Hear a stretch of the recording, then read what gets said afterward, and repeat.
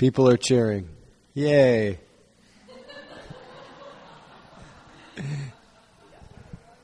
Okay.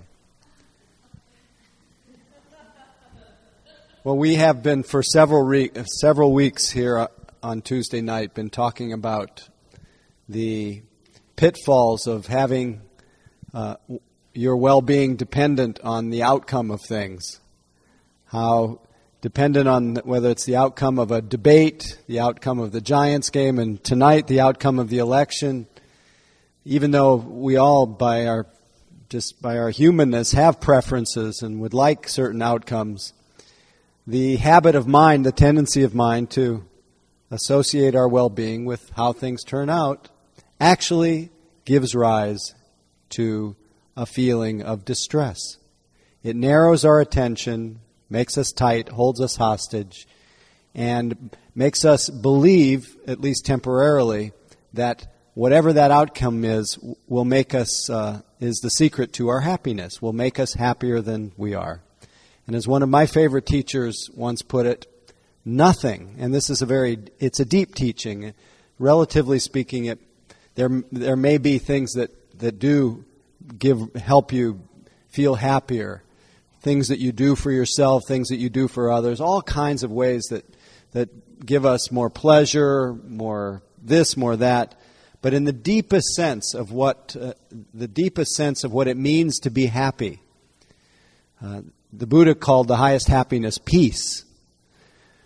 For that deepest kind of happiness, the happiness of the unconditioned, the happiness that is free of the need for anything to happen, for that kind of happiness, nothing can make you happier than you are. Because what that is that you're looking for is already what you are in truth. What you are in truth is what you are is peace.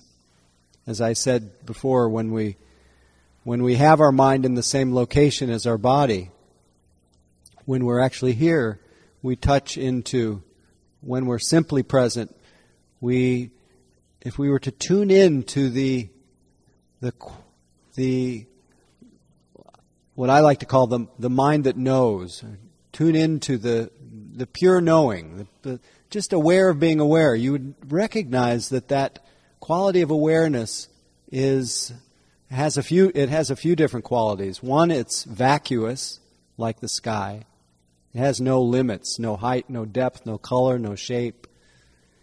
And it has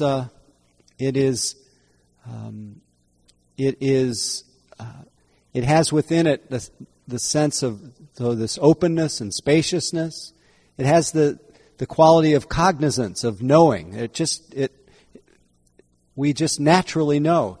It also has this unlimited quality, what's called unconfined capacity. It has this vastness to it. It has, it's completely open.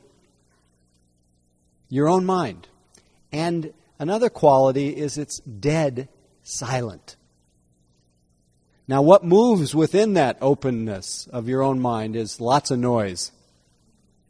Lots of feelings, lots of sensations, lots of sounds, the whole, as Zorba put it in Zorba the Greek, the whole catastrophe, the joys and the sorrows, everything is inseparable from that nature of mind. But the deepest nature of the mind is peace, and that's you.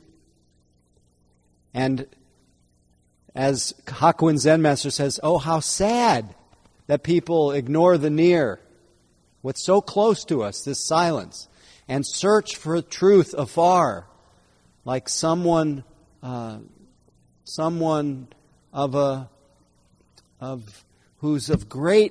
has this deep wealth, but is wandering around like a beggar. This is how all of us are, and we are continually tricked again and again and again to associate finding peace with how things turn out. Some other time, some other place, some other person, some other thing. And that case of mistaken locus of well-being, misplacing, having misplaced faith in how things turn out keeps us on a wheel of distress. And, of course, your candidate may have won the election tonight, and you will feel this great sense of relief. But the relief isn't always, because that person won. The relief is often because we no longer are hostage to how it turns out. We're no longer in that state of anticipation, of waiting, of worrying. Remember what Hafiz said. He says, now that all your worry has proved to be such an unlucrative business, it's time to find a better job. It's unlucrative to be in a state of worry. Yet we're innocently conditioned to be in a state of worry a lot of the time, a lot of our life, a lot of our moments. And in all of those mind moments of worry or of anticipation, of dependency on how things turn out, we overlook this jewel, this open secret within our hearts, which is so much peace and quiet. Because we are in that habit of narrowing our focus, narrowing our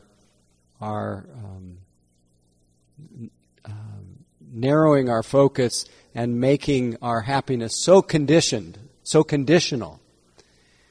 Meditation practice helps us to come out of that narrow vortex, that narrow world, that gerbil wheel of dissatisfaction.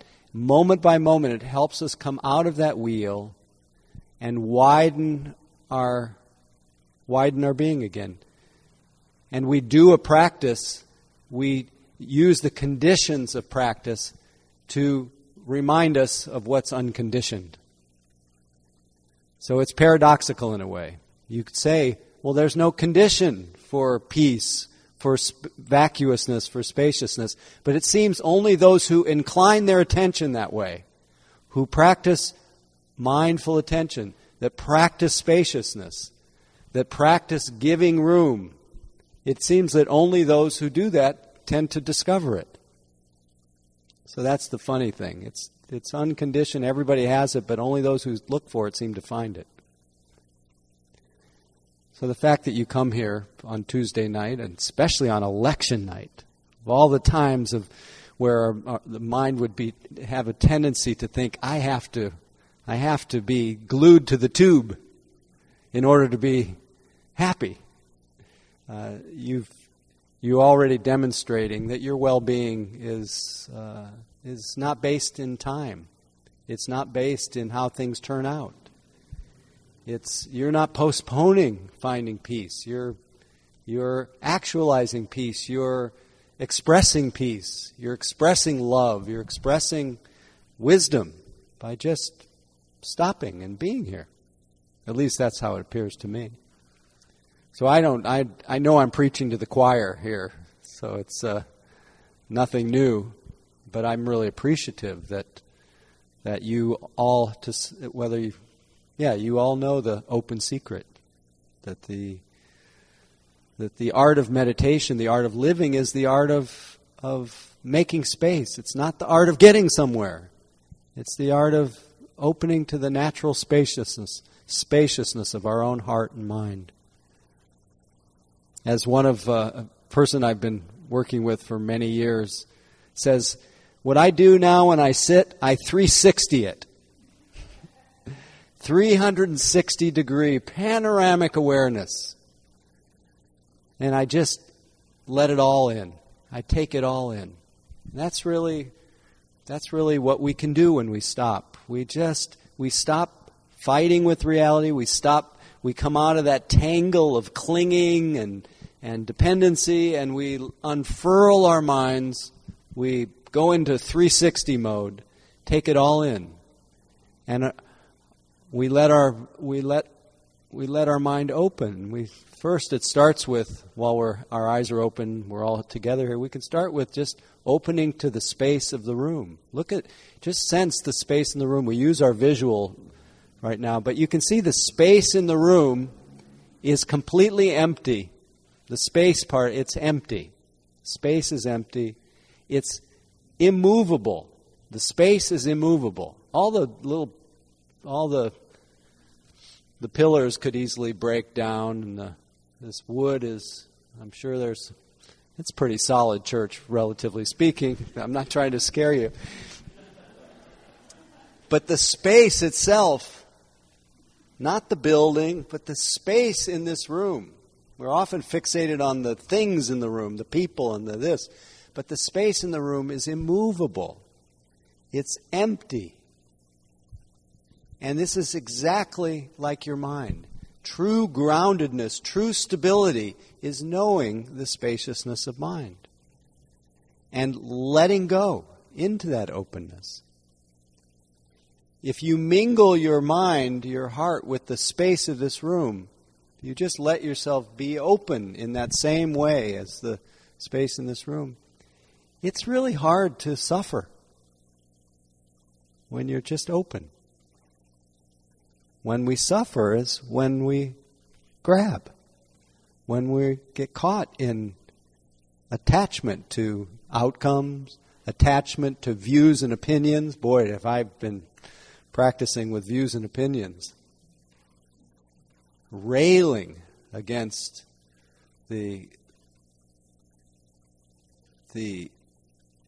sinister nature of voter suppression.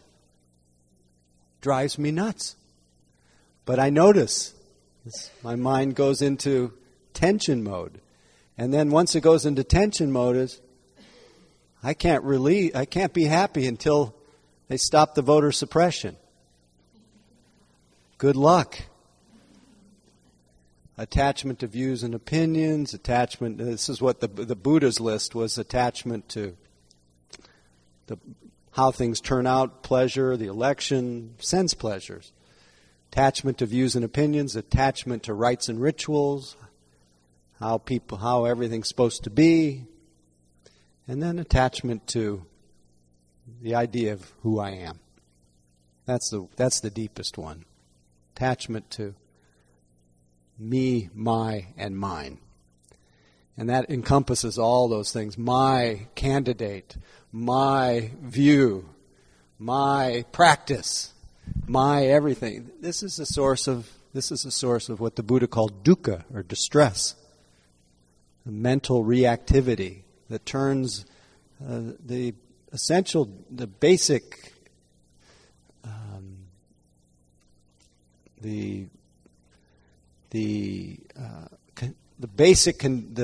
conditions of difficulty, turns them into suffering, turns our mind into tension. All of this mental suffering is relieved in a moment of openness.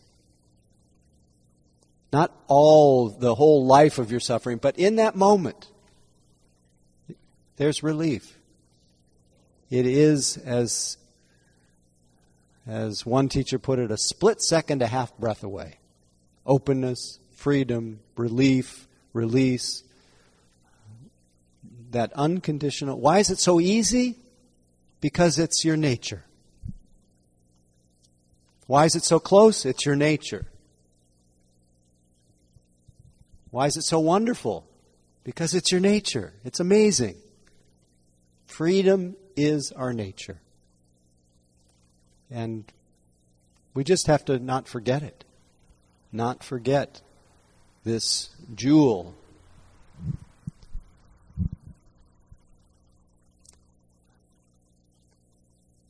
Rumi's poem that I've shared so many times here, where he says, "Why do you stay in prison when the door is so wide open? Come out of the tangle of fear thinking." And fear is always based on that dependency on how things turn out. It's never about what's actually happening, except for when there is true danger, immediate danger. But the mind of fear has so much to do with what's next. Most of our fear. It says, come out of the tangle of fear thinking. Live in silence. And how long does that take to live in silence? A moment. Live in silence. Flow down and down. Just stop. Flow down and down in ever widening rings of being. 360 it. So every single one of us, we don't have to wait till the results to 360 it. To be happy, to be free, to be whole. It's already your natural state. So don't put any conditions on it.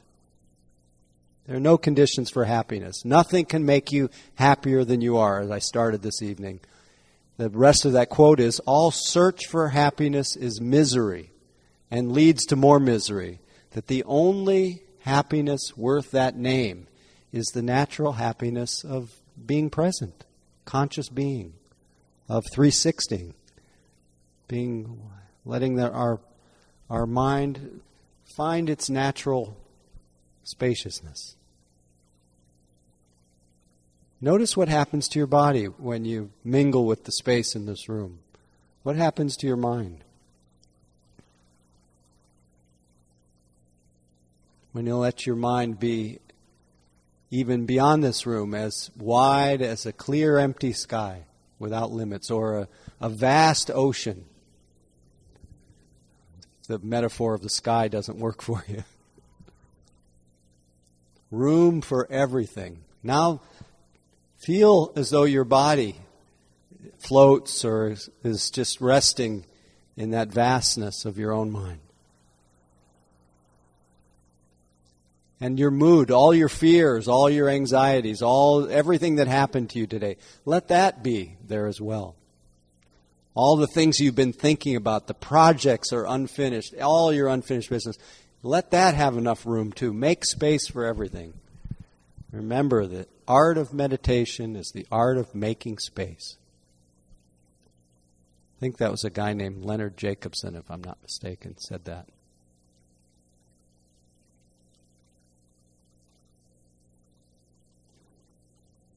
And notice, we didn't get rid of anything. You didn't have to delete your mind. You didn't have to solve all your problems.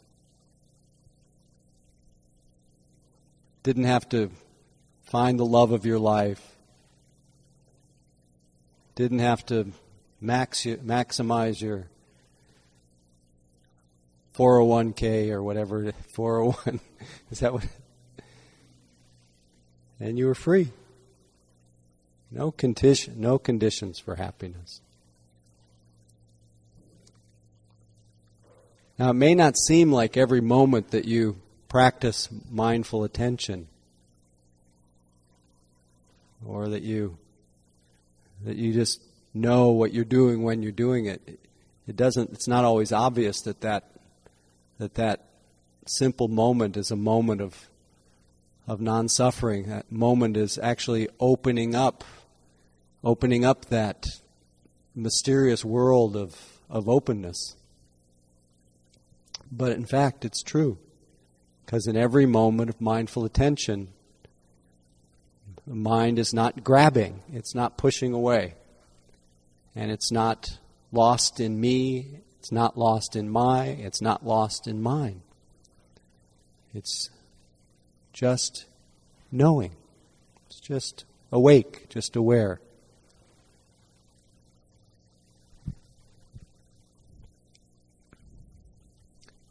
A friend of mine, I'll tell you the whole story of how this came to me. It's a passage. He said, I just heard this passage. This friend of mine. He said, it's my friend Hanuman, who I've spoken about on Tuesday nights before. He said, I'm going to go over and get this book, and I want to read this quote to you. He says, the heart of the matter cannot be embraced. The Buddha stood The Buddha stood with arms outstretched, letting go. Not even. So even to say letting go is too much. Grasp this emptiness, and the very essence is realized. I'll read it once more. The heart of the matter cannot be embraced. The Buddha stood with arms outstretched, letting go. Not even.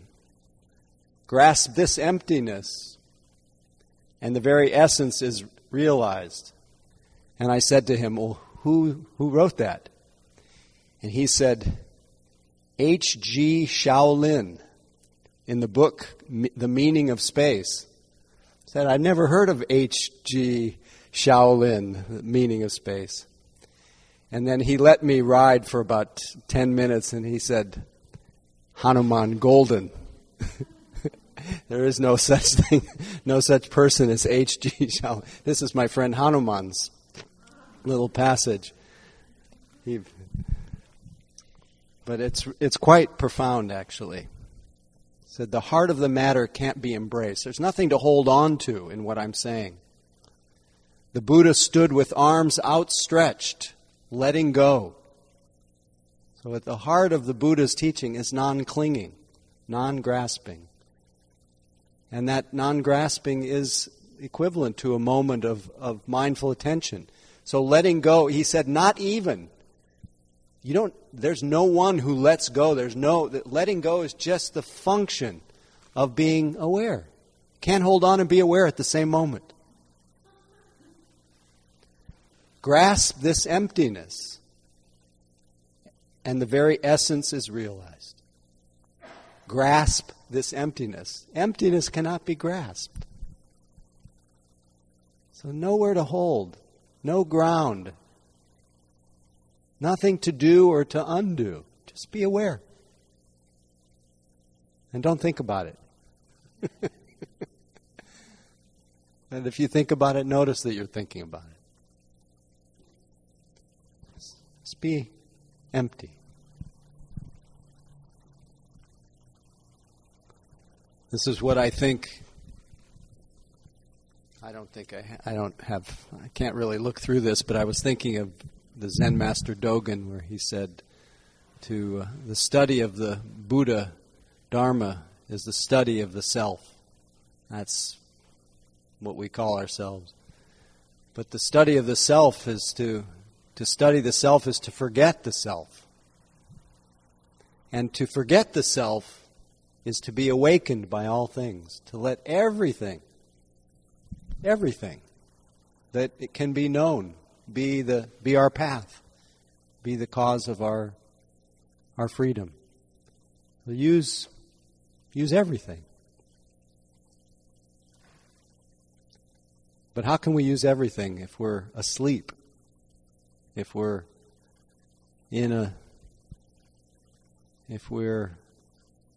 lost in thought, lost in the imagined past or the imagined future?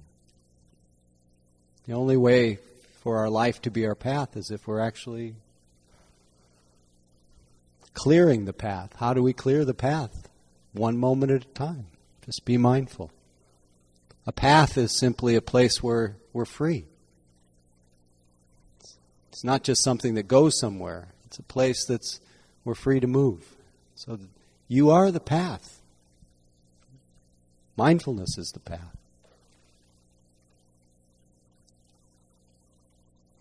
Anyway, that's all I wanted to say tonight. May the best person win.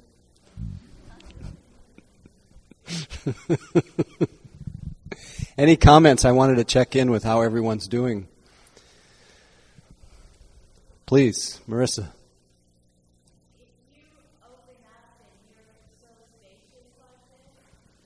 No, not an idea of space. If you say so spacious like this, it makes it seem like a big thing. It's just, it doesn't have to. It doesn't necessarily have a location.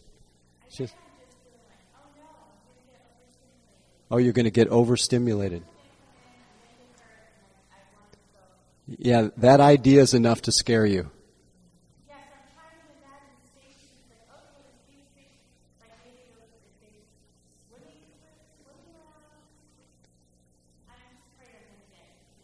So the fear and the thought of what will happen is probably what's most disturbing. The actual sense of having for a moment, pretend you have no head. Because we don't actually feel our head. We've never seen it either, except a picture in a mirror. So what we see, we're always without any head, really. We're just awareness. And we're looking at, and that awareness is filling with all kinds of things. So at all times, we really are as wide as the room. But we only have this picture in our mind that we're face to face, that you and I are face to face. But we don't ever experience being face to face. We experience awareness, and then there's a face filling it up.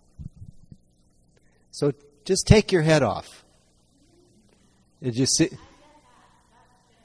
That's good. Okay, if you do that, you probably won't feel so overwhelmed. You'll just feel really grounded. You'll feel really steady.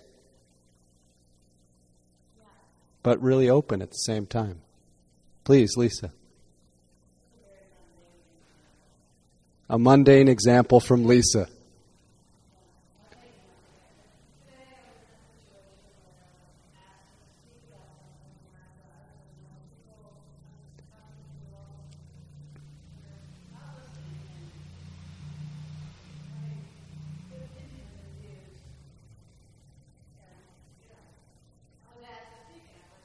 She was asked to speak, and then people were not listening.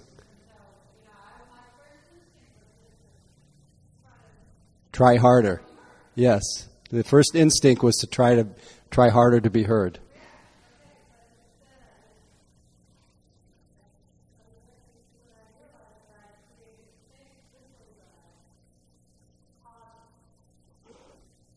That's right. That's pausing, the sacred pause. What's going on here? That is exactly opening. Great.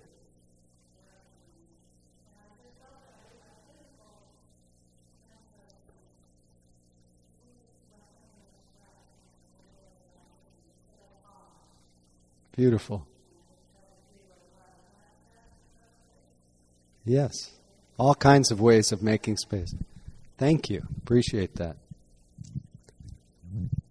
Thanks for putting out your fear. It's not an uncommon fear of spaciousness, but it's the fear. The fear is really the idea of it, not so much the experience of it. Madison.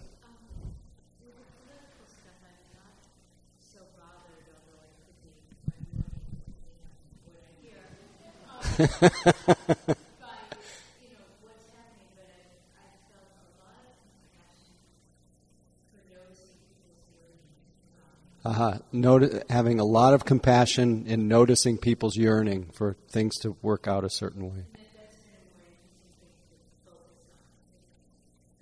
That's been a reminder to you, did you say? Oh, it's been more interesting to focus on that. The goodness of their best intentions. That's so lovely. Thank you. Love hearing that. And, yeah, even the politicians we disagree with, sometimes they are driven by that same yearning. May not understand that the methodology matters, but nevertheless.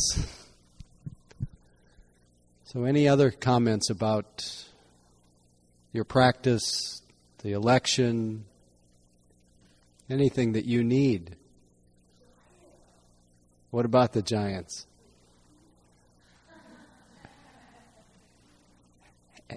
Did they win after last Tuesday? We didn't talk about it. Yay, Giants. Yes, thank you. It's a very serious night, isn't it? Last comment, please.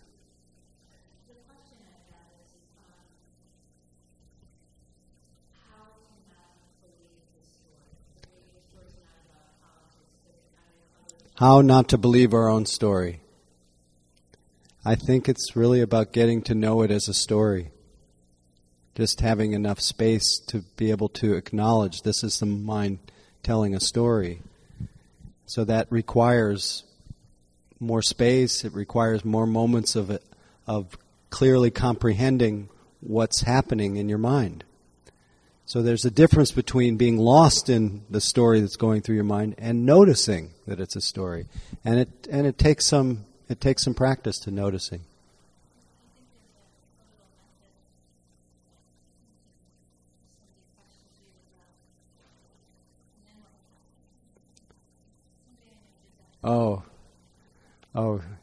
I did a method once of taking that story and really playing it out. Playing out the worst. I always like to play out the worst case scenario.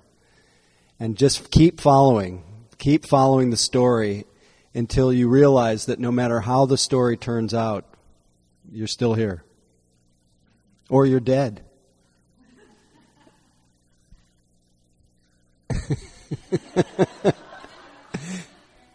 What's that? And you might still be here. That's right. So often we don't complete the story and live in a kind of vague fear of what will happen. And sometimes it's useful to play it out or simply notice it as story. And notice the engine that's driving it, the underlying feeling that's driving it. That's often a very useful thing to do. Story is just secondhand. The underlying engine is fear or unworthiness or whatever that might be.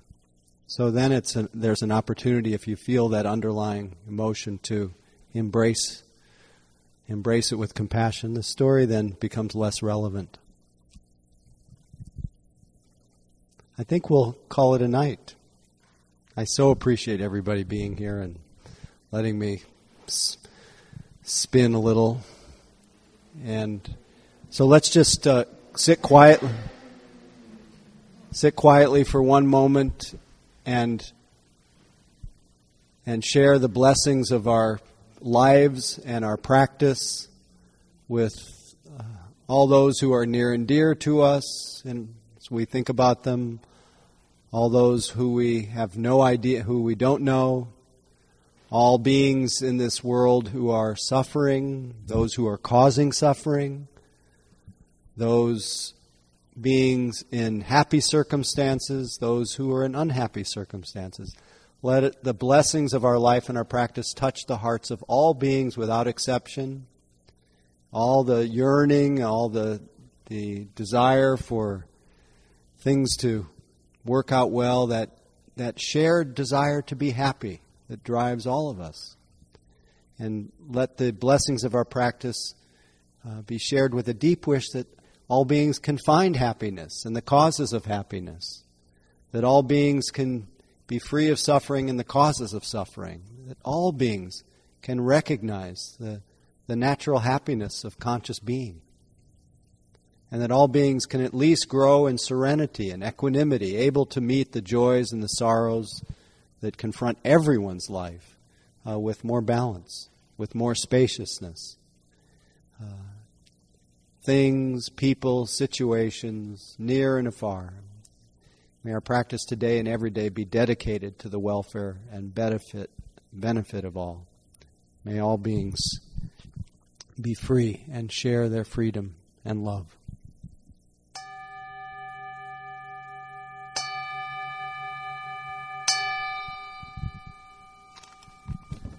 Thank you. Got a couple announcements. Next Tuesday evening is our monthly happiness hour where Sangha friends can bring their own food, share time talking, eating with each other before the meditation. We meet here at 6:30 p.m. and end around 7:15 before the sitting. So please come to the happiness 3/4 of an hour. And also I'd like to give the first announcement that I am offering a half-day meditation retreat here in the city at the Mindful Care Center on 42 Gough Street. That's just south of Market on December 15th. December 15th. I'll be doing a half-day sitting here in the city. And this is the third one that we've done as a community, mostly for Mission Dharma, and this will be marking the last day of our 100-day retreat. I realize that I've been a little bit neglectful at tracking how you've been doing. Hopefully all of you have been sitting for 100 days straight, up to that point anyway. So we'll be doing a half-day retreat. But just as a warm-up, I would like to invite you all to come to Spirit Rock the Saturday before, where I'll be doing a day-long retreat, a whole day. And it's an introductory to Insight Meditation Day for new or older students. So a day to be at Spirit Rock on that beautiful land and sit together and talk a little Dharma and all that. So that's the 8th is the day long at Spirit Rock. The 15th is the half day here in the city. And as usual, a reminder that we are here. We are here because the generosity of you who help support the room rental every week. It's $150 a week, and support me. I'm supported by your generosity if you happen to put money in the basket for what we call Teacher Dana. So that much appreciation for room rental Dana, Teacher Dana, and just a reminder that we do have this wonderful program now called An Evening at Mission Dharma, where if you offer Dana to cover the whole evening, $150, we have a plaque and we will put your name on it or the name of someone who you would like to honor or anonymously, and that's a way of supporting our Sangha and being able to continue sitting here. But any check written to the church here, the St. John the Evangelist Episcopal Church with Mission Dharma on the memo line can be tax deductible, any cash in the basket. We have to cover the rent one way or the other. And much appreciation for that, and much appreciation for any Teacher Dana as well. So thank you, and hope you enjoy this election night. Thanks.